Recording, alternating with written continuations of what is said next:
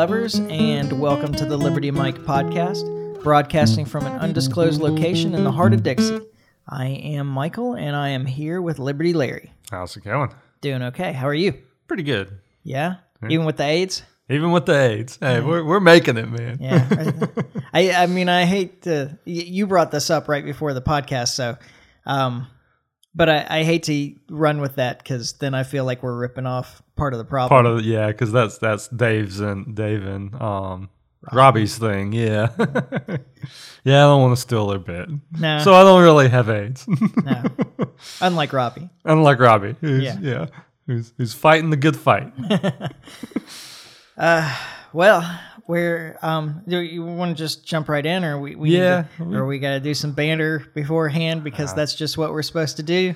We can jump on in, man. We're starting so late. I kind of want to not be talking for an hour. Tonight. Yeah, we getting a late start. I've had a lot going on, so kind of ran in and started getting it rolling. Yeah, so I guess we start with the speaker. So we'll start with the speaker. Yeah, may as well. Yeah, I mean, and it kind of leads to the next thing, which leads to the next thing. That's kind of I have a plan. Okay, all right. Sort of. Michael with the plan. I like it. Yeah. This is unusual. Oh, thanks. Not really. But no, as far as with the speaker, like, I don't know that there's really that much to say. I mean, we still don't have one. Yeah. And I had heard earlier in the week, and I don't actually know because when I watched the news yesterday, like, there was no coverage of what's going on with that. Everything, in fact, I think the whole half hour I watched was nothing but Israel. Of course, it was BBC, so, you know, there's that. But I had heard... Yeah, because they don't care about our government, but they do, because our government is their government. I normally get, like, decent amount of information from about what's going on domestically here from BBC. So. Well, we know who's really in charge in England. Oh, yeah, exactly. Who's in charge everywhere? What you talking about? Not quite everywhere. That's the problem, right? Yeah, well, that is the problem. That creates the conflict. Yeah. The short version is after the Republicans decided to kick out, what's his name? McCarthy. Yep. Then Steve Scalise was the kind of the front runner, but he wasn't getting enough support, and he dropped out. And I think with the excuse of his health issues or something. I mean, I thought they were pretty open about it. They just weren't going to get the votes, but So then Jim Jordan steps in, who's got even less support. Yeah. So I don't know what the plan was exactly, but he lost the vote Tuesday. Yeah. And so now we still don't have a speaker. But this is good news for us libertarians and anarchists everywhere, because without a speaker, they can't bring anything to the floor, I guess. Yeah, well, they really can't do anything, and particularly anything with money. Yeah, and that's fantastic news because they're really trying to put together a huge military aid package that's going to cover everything. And in fact, Jim Jordan was even on board with it, even though he's opposed to money for Ukraine. He said that he'd be willing to put forward a bill that combined Ukraine and Israel military aid. Yeah. And there's actually also talk of having a three-part military aid single bill that has money for Ukraine, money for Israel, and money for Taiwan. Let's just give them all what they want. Yeah. Just fund the wars all over the world. Like, literally, like every war, we're going to just fund it. Yeah. And Janet Yellen said, well, of course that we can afford to fund two wars at the same time. Which is, because I had seen that she had said that too. And that really, like, I don't know, that really grinds my gears because she's the one, like, that controls all of this. Like, she should be the person to be like, dude, we can't do this. Are you crazy?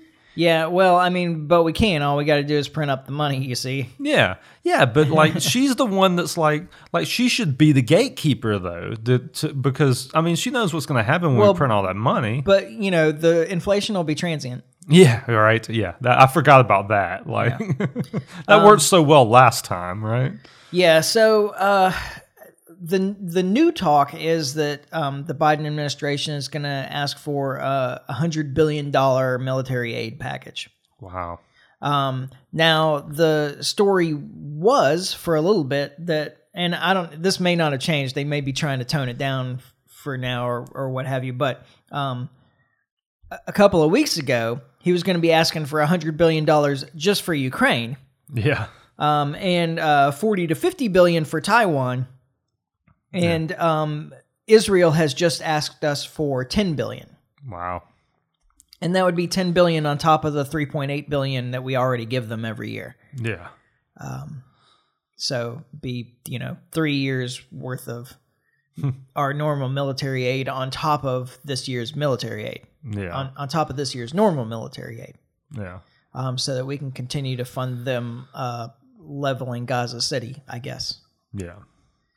So, so putting all that together, you're looking like $160 billion in military aid going to other countries.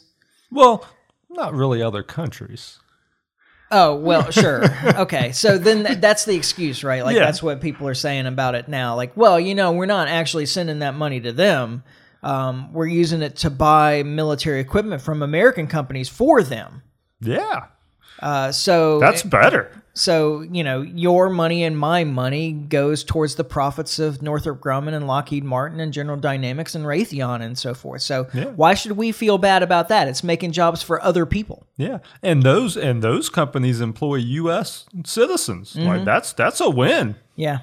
I mean, exactly. A small percentage of the American population does well at the expense of the rest of the American population. It really is amazing to me that they're actually because they are. That's literally what's being floated out there right now. Mm-hmm. Is that that this is all justified because it's not really spent overseas. And it's like, come on. Well, okay, so this is and they're not talking about the money that we're giving to Ukraine just to fund their government and prop up small business and so forth in Ukraine. Yeah. Like that money's being spent in Ukraine. Yeah. Yeah. That money's going there for sure. Yeah.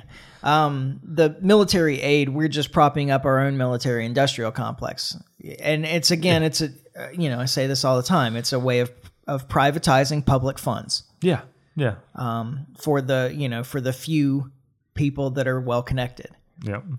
And I guess this is the second time this week I've been reminded of Bastiat's definition of the state.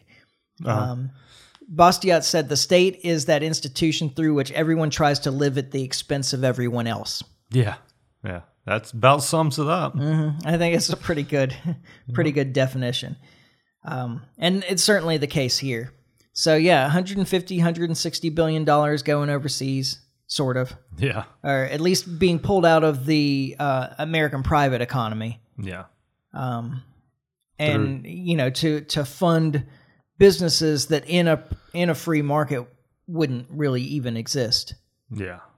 I mean, I'm sure that there would be some need for weapons manufacturers, but especially like your Raytheons and your Lockheed Martins and so forth, more than 90% of their revenue comes from government contracts. Their business is entirely dependent on your tax money that you don't get any say in it going to them. Yep.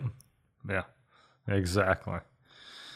And I just kind of feel like that money could be, if the government's going to take that money from me and spend it somewhere, I feel like there's better places they could spend it here. Oh, absolutely. And ideally, they just wouldn't take that money from us in the first place. All right. And we could spend it however we wanted. Yeah. And that would support the American economy as well. Yeah. Yeah. Just think about that cash infusion into the economy. Yeah. Yeah. This is that scene in The Unseen, also Bastiat's thing. Yeah. Is that, okay, they're talking about what you can see with that money about, it's going back to American companies and American workers and so forth, but you're not seeing what's not being purchased and what businesses aren't being supported and what businesses end up failing because they didn't get the support because that money was taken out of the private economy, exactly, out of the free market and spent by the government to its cronies. Yeah.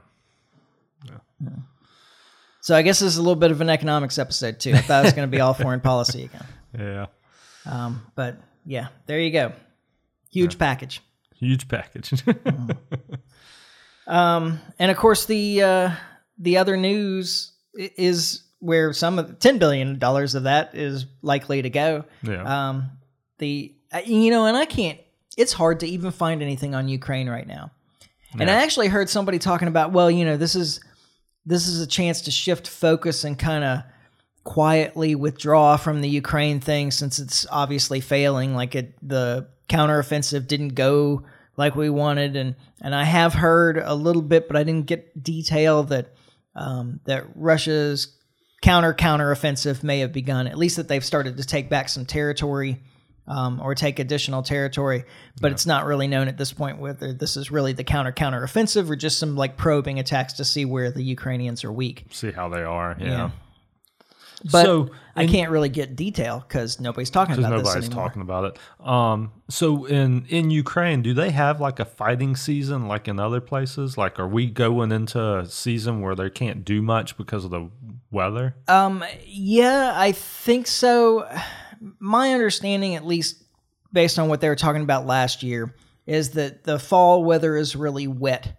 Yeah. And so Russia is at a ground war, you're at a disadvantage because the tanks can't roll easily across the plains. And so the grasslands or whatever, because they're muddy. Yeah. And that when winter comes and the ground freezes, then they can start moving around. So now would kind of be the lull then. Yeah. Okay. Yeah, I think so. Yeah.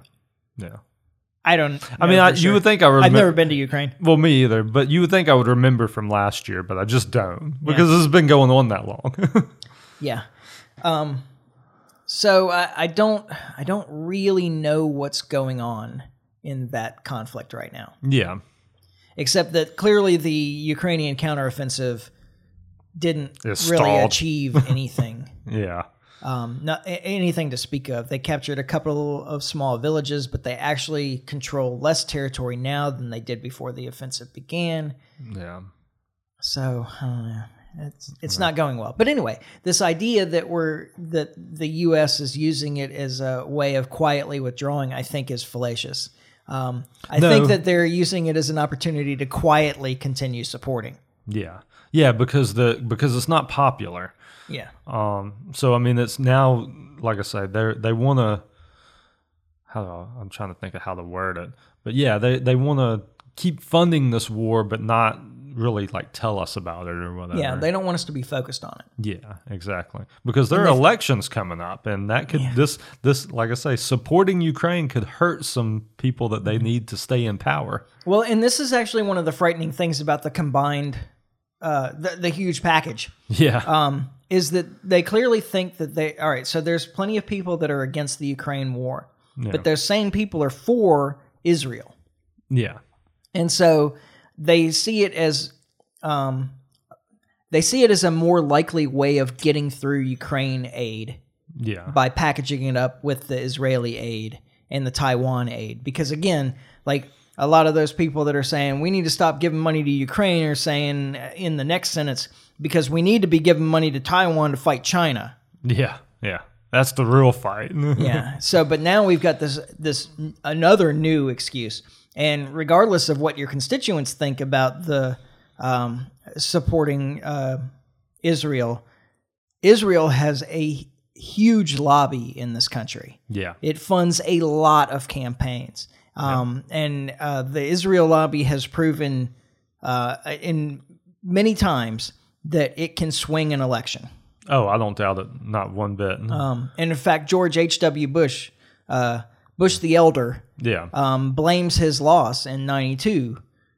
92? Yeah, 92. Yeah. On the Israeli lobby because he was pushing for he pushed for a Palestinian state. Yeah. And he was, riding high on the Iraq war and had a lot of support. And the Israeli lobby threw its support behind Clinton. And that was it. And he lost. Yeah. It was enough. Now I don't know that actually ended, changed the results of the election, but it's not a bad argument. No. I mean, so anyway, I this actually worries me because it seems like they're going to have an easier time passing this giant bill funding everybody's wars. Yeah. Than if they did them separately. Yeah, because I don't think there's a way they get them all through separately. Yeah. Like, I just don't see it. But if they kind of like pigeon everybody together, like this, because there's you don't want, there's certain ones you don't want to go against, depending on who your constituents are and what you're looking at. Yeah. So let's talk about Israel-Palestine some more. Yeah. Yep. All right. So what excuses are being provided as to defend the Israeli response? I mean, I've heard a few different things. I mean, the biggest one is that they just don't, that we can just mow these people down and it's fine. Like, that it basically the whole eye for an eye thing. Like, you did this to us, so we do this to you. Like, okay, well, like that's the biggest one I've probably heard. I mean, that's all right. So, okay, fine. How many Israelis were killed in the attack from Gaza? Is like 1,500? I think so. Yeah. Like roughly? Roughly, yeah. So when I looked this morning, so I guess as of last night, there were 3,500 dead in Gaza, and more than 1,500 of them were children. Yeah. So now they've killed more Palestinian children than total Israelis were killed. Yeah. Is that enough? I mean, you know how I feel, so I don't. Yeah. I mean, that's okay, but that's what you have to. But that is like the question you kind of have to pose to people who are like the big go Israel is like, okay, but when is enough enough? Yeah. Like, where do you draw the lines? And the truth is the people that I've talked to don't want to draw any lines. They're perfectly fine just mowing down Gaza and being done with it. Yeah. Well, I have heard that that this is justified because of the terrible atrocity that that Hamas specifically Hamas visited on the Israelis. Yeah. And it's not that I'm not sympathetic to the argument, but the first response I would say is one atrocity does not justify another atrocity. Yeah. All right. And then I've heard, well, the Hamas was targeting civilians and Israel doesn't target civilians. But I don't actually draw a distinction between targeting children and indiscriminate killing. To me, it's not really different. Like, there's no moral high ground on indiscriminate killing. Yeah. It's not like they're trying not to kill civilians. Yeah. I mean, they could make more of an effort not to. Like, and that's kind of how I see it, is that they're just going through their killing, like I say, indiscriminately. Yeah. And that's no different than if you targeted them, I mean, directly. Yeah. Well, and I don't know the truth of this, but I heard repeated multiple times from sources that I trust that something like 50 full family bloodlines have been eliminated. Wow. Through the bombings. Yeah. Like entire families wiped out. Yeah. So I don't know that I just don't think that that's justified. I think that they know that, and the whole thing about, well, we are notifying them before we bomb their apartment complex. Yeah. But you've cut off fuel and water and food, and how did they go? Yeah. Well, how do they go? And that's the thing. Like I say, I was hearing that like they were telling them to like leave the apartments and leave these areas and like go out into the woods or go to somewhere safe and blah blah. Like, well, what do you do when you get there? Like, you have no food, you have no shelter. Yeah. Like, you're supposed to just live in the woods until this is all over. Well, and you have no fuel to travel from one place. Like, you're on foot. Yeah, yeah. Like, so literally, you have to like run to. It's just not realistic. Yeah. So Israel told Palestinians in northern Gaza to go to southern Gaza, because Hamas is mostly concentrated in northern Gaza. Yeah. But then Israel has been attacking travel routes from northern Gaza to southern Gaza. Yeah. Bombing the roads and so forth with civilians on them. Yeah. And they continue to bomb southern Gaza where they told these people to go. Yeah. Yeah. There's no way out. Like, there's nothing these people can do. They're just hung. Yeah, I guess so. The other thing is, oh gosh. All right, so let me try and make notes so that I remember to address these things. Okay. One of them is that Israel has offered agreements, and the Palestinians refuse to accept any kind of peace officer. So, what else are you going to do? Yeah. The other one is it already slipped my mind when I was writing that one down. That's like how terrible is that? All right, let me think here for a moment.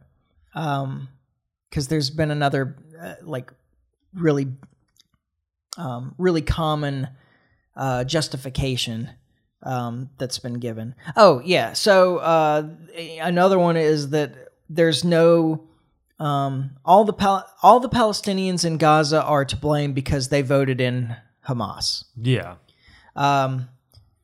So the last vote was in 2006, I think. Really? It's been that long? Yeah. And it was at that point that Israel withdrew technically from the Gaza Strip, but that's also when they completely locked it down, full siege. Yeah. Control everything going in Coming and out. in and out, yeah. And Israel has encouraged the existence of Hamas as a counter to the PLO, because the PLO is a secular organization, with what's the Mahmoud Abbas? He's like a guy wearing a 3-piece suit. Yeah. He, and has been pushing for a 2-state solution, and you get to now point to Hamas as these jihadists, like Islamist radicals, and say, well, this is why we can never have a 2-state solution, that kind of thing. And if you think I'm making that up, actually, Benjamin Netanyahu said it to a Likud party meeting. He said exactly that. Yeah. That Hamas was a godsend to discourage any talk of a 2-state solution, because who could possibly negotiate with them? So anybody who doesn't want a Palestinian state should be thankful for Hamas and continue to fund to divert money to Hamas to keep them around, because they're a foil, essentially. And then of course I found this quote today in an article from Aaron Mate. I'd heard it before, but I couldn't find it again. But I pulled this quote from Hillary Clinton in 2007 after Hamas won the elections in Gaza. Yeah. And she said, quote, "If we were going to push for an election, then we should have made sure that we did something to determine who was going to win." End quote. There's American democracy for you. I was going to say, that's kind of how we do it here, right? Yeah, exactly. There's no real point in including that. I just thought it was funny. Yeah. It's just illustrative of how we view democracy in other countries around the world. We just got to make sure that they vote right. Yeah, yeah. Well, and they'll say that here. I've heard Biden say that multiple times as far as with Ukraine, talking about how we haven't sold it well enough. We haven't convinced the people to support this, Yeah. And it's like, well, maybe the people kind of know what's going on. You only pull the wool over people's eyes for so long. And as for the Israeli agreements, again, Netanyahu has said, and other Israeli officials have said as well, that in all these peace agreements, these to normalize relations or however they term it, they've always included poison pills that the Palestinians would never accept. Yeah. Knowing that they were doing that. Well, and they have never offered a solution that includes Palestinian sovereignty, that includes an end of the occupation. Yeah. That includes the end of the settler colonialism. These things are kind of, they're the core of what the Palestinians are striving for. Yeah. And they have never been a part of any agreement that Israel has offered them. But then Israel, throws it out there as like, well, we keep giving them everything that they want and they won't ever accept it. But they never given them what they want. Yeah. They've never offered what they want. Yeah. because they've got the upper hand. Yeah. Israel does. Like they know that they've got the upper hand here. As long as the U.S. is backing them. Well, yeah. I mean, that they hold all the cards. Oh, and then of course there's why don't the Palestinians try to pursue some kind of peaceful protest instead of this violence all the time? Yeah. Actually, first let's play the Max Blumenthal clip here. Okay. Where he talks about, this is Max Blumenthal on the Scott Horton show on the anti-war radio, actually. And Max Blumenthal is an American Jew, has spent a lot of time over there, has written like 2 books on the Israel-Palestine conflict. And he's also, one of the people that did the documentary that I mentioned over and over and over again last week called Killing Gaza. Yeah. And, he first went over to Israel as part of the birthright thing that, American Jews send their kids over to Israel, I guess when they are reach some age or something. I don't know. I didn't come from a Jewish family, so I don't understand exactly how this works. But anyway, it's like a tradition for American Jews to send their kids over to Israel to spend some time at some point. And anyway, my point being here that the guy has credentials. Yeah. And he's talking here both about the reasons that Hamas launched this attack and then kind of the mindset of them as well. So let's go ahead and play that clip. Yeah, let's do it. And the goal was get as many prisoners out as possible and see if it's possible to use captives as leverage to relax the siege or change the strategic equation, undermine the Abraham Accords, put Palestinians back on the map. As, in the 1970s, that was the point of taking hostages on planes, put the Palestinian cause on the map. And through ruthless activities that did lead to many civilian and innocent deaths over the years, that is how the world was forced to pay attention to possibly the most oppressed people on the planet, through violence. And that's the only way that Israel has ever dealt with Palestinians, is through violence. So I could go on and on about the politics of violence here, but none of this surprised me at all. It didn't even shock me to see some of the brutality displayed toward civilians by these fighters, given the conditions that they were raised in and what I know of young Palestinian men who I've interviewed in the Gaza Strip, how they think. And they think about witnessing their own family members be chopped to pieces by missiles, killed by snipers in front of their eyes. And that's how they emerged from tunnels and through fences with that in their mind. And that's something we need to recognize. So, this is about the action in a terrorist attack is in the reaction. It's, the front part of that is what it's about. But I thought that last bit was really important, that they've seen all this violence inflicted on their own families by the Israelis. And that's at the heart of the hatred. Yeah. I mean, that's where it comes from. And then, the same thing happens on the other side because of actions like this. Yeah. But while this is something unusual for the Israelis, this is something that's fairly common for the Palestinians. Yeah. And, again, this is not to justify the action in any way. It doesn't justify the action, but it's not without reason. Yeah, yeah. And then the other part of that is that why don't they do some kind of peaceful protest? And they've tried. Yeah. 2018 was the March of Return. I can't remember if I talked about this on the last podcast or not, but they did the March of Return in 2018, which, at least after the last few years by American media standards, would be considered a mostly peaceful protest. Yeah, right.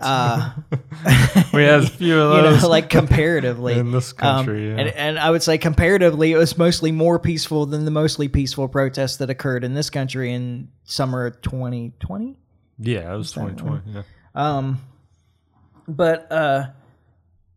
And it devolved into violence when the Israelis started killing the Gazans that were marching in protest. Yeah. So the Israeli snipers were instructed to shoot anyone that came within 300 meters of the partition fence. Yeah. And I'm calling they'll say border fence. It's not a border. Yeah. So I'm very pointedly saying partition fence. Because this is not another nation on the other side of this yeah. of this fence. It's it's occupied territory. Yeah. Anyway, so anybody that closed within 300 meters, like more than 3 football fields length, Yeah. 1,000 feet roughly. Yeah. If they closed within 1,000 feet of the fence, the snipers were instructed to shoot. Wow. Yeah. And they killed a couple hundred. And there was a UN report on this that said that the IDF was targeting medical workers and journalists, Really? and handicapped people, and also was targeting the knees of young men, because a cripple requires more resources than a corpse. Wow. Essentially, you talk about brutality. Yeah. Like, I can't even imagine that way of looking at things. That we know that we can hurt their society more by doing this, by creating a cripple than a corpse. Exactly. Yeah. Yeah. So, like, there's a history here. There's a context that matters in all of this. Yeah. And there's like real incredible brutality by Hamas against the Israelis, but there's real incredible brutality by the Israeli military against Palestinians generally too. Yeah. And neither one atrocity does not justify another. Yeah. So what did you think of Biden's visit over there this week? Well, I think it was a disaster. Yeah. Well, I saw some clips from it, and I mean, we all know who Biden is and how he is, but he just looked like he was asleep at the wheel, like literally, like mumbling into the microphone. And I did think it was at least interesting, though, that he tried to caution, talking about what we went through after 9/11. And I thought there was at least something to kind of chew on there, Yeah, I think that's a lot of lip service. He was supposed to meet with other Middle Eastern leaders, Arab leaders, and he didn't. And everybody canceled. Yeah. So did they cancel on him, or I thought Biden had canceled on them. Oh, that's a good question. I thought that they had canceled on him. They may have. Like, I don't 100% know that, but because when I was looking at the report from it, I got the idea that, like, he went over there and visited the Israelis and kind of did that song and dance, and then he was supposed to go meet with these other people, and he just kind of dipped. Yeah. I felt like because he was sleeping, because all of the video I saw of him talking was like he was asleep. So they didn't put him on the good stuff for this trip. Yeah, he doesn't make a lot. He mumble. Yeah. You almost need subtitles with him. Oh yeah, no, without question. Especially these days. But I think that the Arab leaders canceled because they're hearing the rhetoric that's coming out of the U.S. And the truth is that the U.S. has given, like, complete support to what Israel is doing. To one side. Yeah. Yeah. And then you hear people like this. Yeah. All right, let's do it. This is sick, and we have to treat sick people the way they deserve to be treated and eliminate them. Okay, so that's Nikki Haley, who is the media's pick for the Republican candidate for president, it seems. Yeah. True blue neocon. That's, by the way, her sentiment there about we need to eliminate the sick people. That's also her healthcare plan. Yeah, it is.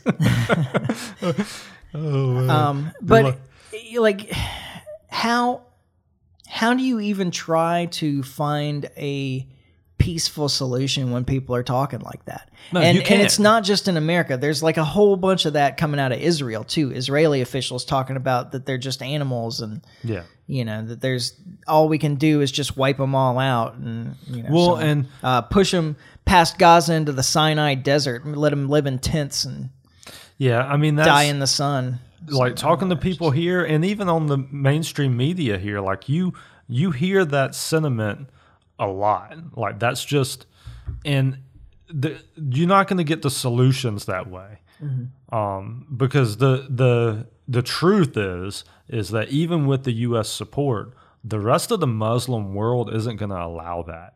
Yeah, it can only be pushed so far. And if you want to blame Hamas for all this, yeah, I'm on board. Yeah, no, 100%. Well, okay, to a point. All this, no, I can't say that, because the idea that it's Hamas's fault that Israel is killing civilians, treating them the way they are. No, that's obviously not Hamas's fault. Yeah. But like I say, they are the terrorist organization that's organizing this. So fair enough that you want to blame them. But there's other things going on as well, so that kind of run counter to that idea, which is that since October 7th, more than 60 Palestinians have been killed in the West Bank, where Hamas doesn't hold any sway. Yeah. Hamas isn't in the West Bank. But still, more than 60 Palestinians have been killed by Israelis, settlers mostly, in the West Bank. And as I understand it, like some of these killings have gone on with Israeli soldiers just looking on, not trying to intervene in any way. The settlements that are there that are in the West Bank, and this is actually what I think this whole thing is about anyway. Why I would put forward the proposition, like if you believe that the Palestinians don't want a deal, I would say that if that's true, the Israelis also don't want a deal. That they're happy with the way things are right now because they want the land. Yeah, and they want specifically the West Bank, like Judea. Yeah. And they've been allowing, under this Netanyahu far-right government that has taken over Israel over the last year or whatever, they've allowed more settlements, which are illegal by international law. Occupied territory cannot be settled. Yeah. By international law. Like the UN should be stopping this. Yeah. But they don't. Well, they can't because of us. Yeah, because we're the UN's police force. So if we're not enforcing it, then who's the UN going to send in? Yeah. So these Israeli settlements that are illegal under international law, they have checkpoints all over the West Bank. What they have done is they have tried to isolate all these little Palestinian communities so that they're not contiguous. They can't communicate easily or travel easily from one community to another. Of Palestinians within the West Bank. And the interesting thing, let this sink in for a moment. So I said that there's been 60 deaths, 60 Palestinians killed since October 7th. They've also, by the way, arrested something like 800 people in the West Bank, or detained, militarily detained something like 800 people in the West Bank. But the part that I want to sink in is that this was an increase in violence of 40%. Oh, yeah. So since this terrorist attack, all these deaths is an increase in violence of 40%. So usually during this time period, we would have only had 40 deaths. Oh, is that all? Yeah. By the Palestinians in the West Bank. I got you. There's something wrong with that, don't you think? A little bit, yeah. Yeah. So. Well, and it brings up an interesting question. Obviously I don't support Hamas and the attacks and what happened, but you do have to legitimately ask yourself, what are these people supposed to do? Continue to live in these conditions. Oh, okay, I was going to say, are you talking about the Israelis or the Palestinians? No, the Palestinians. I think it's a good question for both sides, honestly. Well, I think it is too. I didn't really think of it that way, but you're right, it is. But particularly the Palestinians, what? So if you just say you lived in that society and were being treated this way, what are your options? And I'm not saying to choose violence. I'm just saying, you're stuck in a situation where there's the same way with Russia with NATO. Mm-hmm. Like the man, talking about Putin here, the man's done everything he could do. He's yelled and screamed and everything. Mm-hmm. At some point, you have to choose violence. Yeah, and I don't Putin condone it. I've been asking since 2008. Yeah, that Ukraine not become a part of NATO, that we need to discuss security concerns, that I have legitimate security concerns, and we need to talk about this. We need to come to a solution. Yeah. And you've been ignoring me all this time. How do I make you not ignore me? Yeah. Yeah. And that's what the Palestinians have done here too. That's exactly what's happened here. That's what Max Blumenthal was saying. Yeah, and I don't condone choosing violence, but at the same time, you've left these groups with no other options. You know, it's just they're captives. Exactly. Well, and I don't know that if I brought this up on the last podcast or not, but the history here to be aware of is that a lot of these people are either the people or the descendants of people, because it did happen 75 years ago at this point. So most of them would be descendants of people who had property in Israel proper and were driven off that land. Yeah. They're like the people in the West Bank and in Gaza, and there's huge refugee camps in Lebanon and Syria as well of Palestinians. They're refugees from the land that they were driven off of. Yeah. And now you're telling them that they need to move again. Yeah. You can't have this land anymore either. Yeah. And think of it as being akin to how we treated Native Americans in this country. Yeah. Something valuable on their land, we're picking you up. We're taking it from you. We're moving you somewhere else. Yep. And in some cases, we moved into a reservation and then found there was something valuable on that reservation, and we moved them again. Yeah. And this is a part of our history that we feel bad about. We feel shame about now, don't we? I mean, I think that's the general consensus. I would say if you polled people that, yeah, absolutely. You know, so why are we approving it by some other nation in modern times? Yeah. Yeah. We should know better. Yeah. It's shameful. Yeah.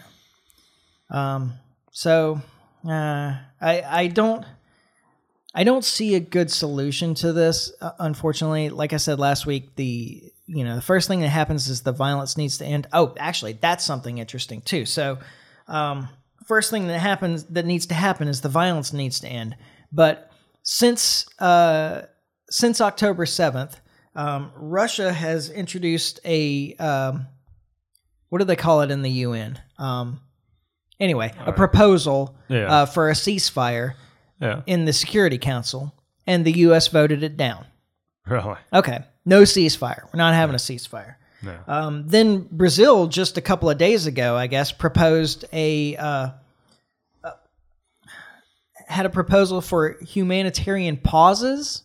Yeah. I'm not entirely sure what all this means, but essentially to pause the fighting for periods so that to allow humanitarian aid to be brought into Gaza. Seems reasonable. Yeah. The U.S. was the only country on the Security Council to vote it down. Wow. Now, there were two abstentions. Yeah. Russia being one of them. I can't remember who the other one was. Might have been China. But I don't think it was, actually. I think it was somewhere European nation. I think it was the UK, actually. Oh, really? Yeah. I could be wrong about that. But anyway, and Russia said that they opposed it because it didn't include any kind of ceasefire. Yeah. And that's what they want. Now, I think that, like, all right, you're moving in the right direction. You take what you can. You can still, But it wouldn't matter because the U.S. has a veto vote. Yeah.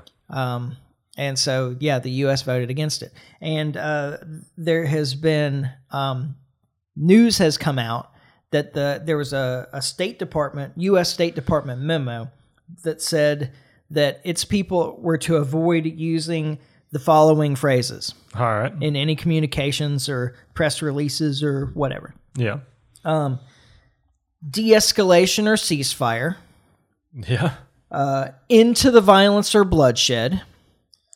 Or restoring calm. These things are absolutely to be avoided by the U.S. the diplomatic wing of the U.S. federal government has said that we will not discuss any kind of end of violence or ceasefire or restoring calm to the area. It is against our rules right now. We are not to talk about these things at all. We must continue the war. Well, we'll never get to those things if we can't discuss them. That's true.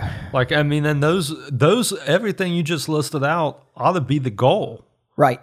Like, that should be what we're going towards. Mm-hmm. But, I mean, clearly our State Department disagrees. Yeah.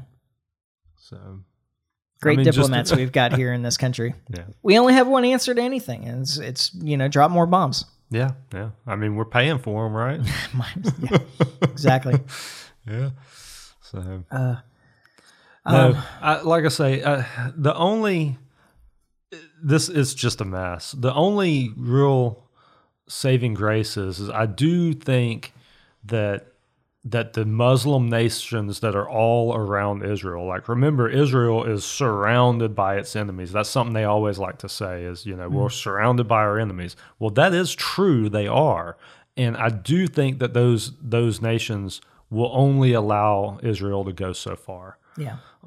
And that may actually, the worry is that, okay, so those nations will only allow Israel to go so far and do so much.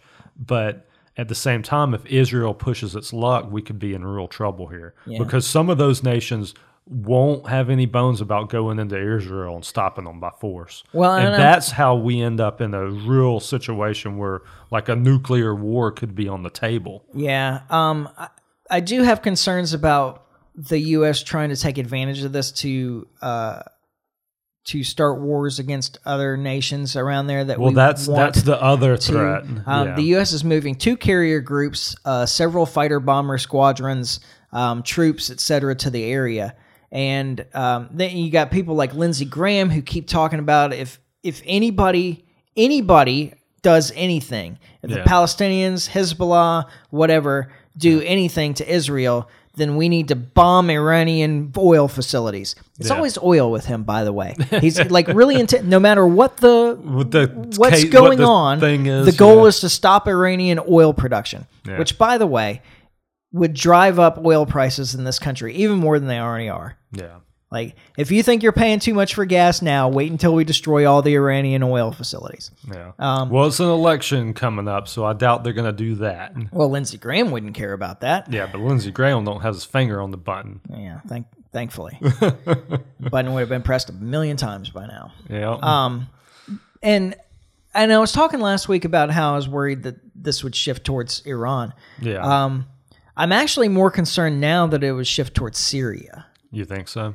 Yeah, you can connect Hezbollah to Syria, and it seems like it could provide an excuse to go back into Syria and try and get Assad out again. Yeah. The real problem with that, though, like the scary part about it, is that Russia's there. Yeah, Russia's allied with Syria, they never and left. Already I knew that they were there years ago, so they've never left. No, they're still helping to keep ISIS down. Okay. Yeah. Fighting our battles for us. Yeah. Of course, we were fighting both sides of that when we were there. Still, though.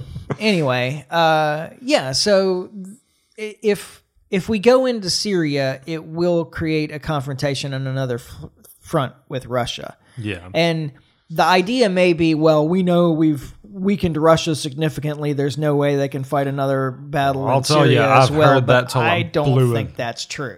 I've heard that till I'm blue in the face with it. That we've diminished and Russia's no longer a power. Like I hear that. Yeah. Well, and Lindsey Graham, I heard him just recently say again that we've reduced Russia's military by 50%, and I'm like, no, it's like 4 times the size as it was when this started. Like, what do you? Yeah, they had to build it up to go do what they were doing. Yeah. So I don't know. These people are all crazy. Yeah. And some of them have their finger on the button. Yeah. Well, I don't know if he's crazy. He's just senile. Yeah, maybe. Is that crazy? Is there a maybe in there about that? Is there? I don't know. I don't know if that qualifies as crazy. I don't know if senile is crazy. No, that I don't know. But but he's definitely senile. Yeah. I think we can substantiate that. Well, there's something wrong, that's for sure. Yeah. So, okay, I guess I want to close with this. All right. If you're drawing a line between the deaths of Israeli civilians or children and Palestinian civilians or children, you need to reevaluate the way you look at these things. Yeah. Because all of these people are people. Kids are kids everywhere. Yep. Whether they're Palestinian or Israeli or Ukrainian or Russian or Chinese or American or, Venezuelan or whatever, it doesn't matter. Yeah. Like, all these people are people. There's no one side that's more valuable than the other side. Yeah. And that's something that has been lost through all of this is that just the humanity of it, that it's just okay to mow all these people down, and we're it's on either side, like it's not okay. Yeah, kids being killed in war is terrible, no matter whose kids are being killed. Yep. And whether they're being killed intentionally or just indiscriminately, whether it's collateral damage or intentional, it doesn't matter. Like, kids being killed in war is terrible, no matter whose kids it is. Yep. And I don't know. I just add to that. Go ahead. Say something. All I was going to say is like the goal should be to go for peace, and I just, at least from the U.S. side, like there's no push for that. Like, I mean, you've laid it out very clearly tonight that the U.S. is not interested in backing this down and creating a peace. Yeah. They're not. That's not what we're trying to do right now, and that's what we should be trying to do. Yeah, it's really unfortunate the direction that the U.S. has gone in terms of international relations.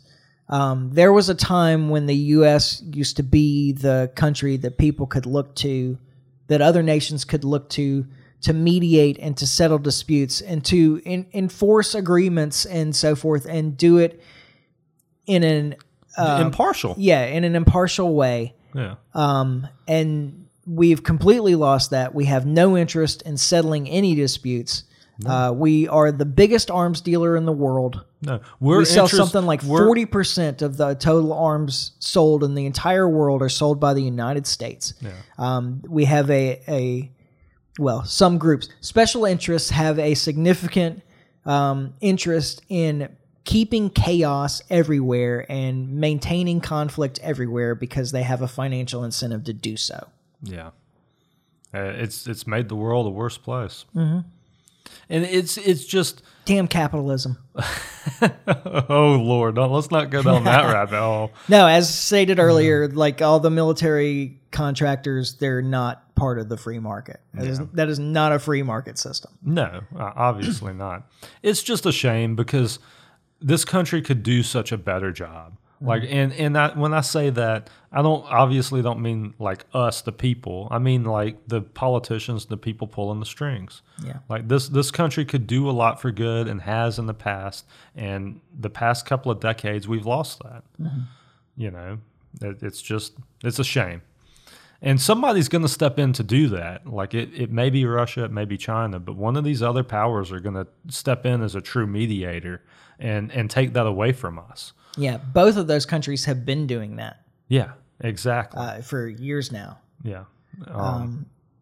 In fact, I think we talked about it on this podcast a couple of years back that the U.S. had decided that it was going to relate through to the rest of the world through military power, that China had decided that it was going to relate to the rest of the world through economic power, and that Russia had decided that it was going to relate to the rest of the world through diplomatic power. Yeah. And we're kind of seeing the world that creates right now. Yeah. So we on that lovely note, we can close that down there. Just remember that we're all people out here. And all these disputes are between governments. Yes, like that's exactly. So people don't have war. People fight. Governments have war. Yeah, exactly. And they're the only ones who win or lose. Yeah. Well, we all lose, but everybody loses. Yeah. Including the governments, but they can feel like they won. Yeah, exactly. All right. We'll close it out there. We have to record next Thursday. Yeah. I mean, we were in that position today because honestly, if we could have kicked it, I would have. Yeah. If we can't record next Thursday, then we miss a week. So we got to record next Thursday. There's already plans afoot. Yeah. So, so we expect to be here next Thursday. Absolutely. In the meantime, you can follow us on Facebook, subscribe on iTunes, YouTube, Podbean, like and share, comment, subscribe. You can leave reviews in some of those places. We really appreciate that.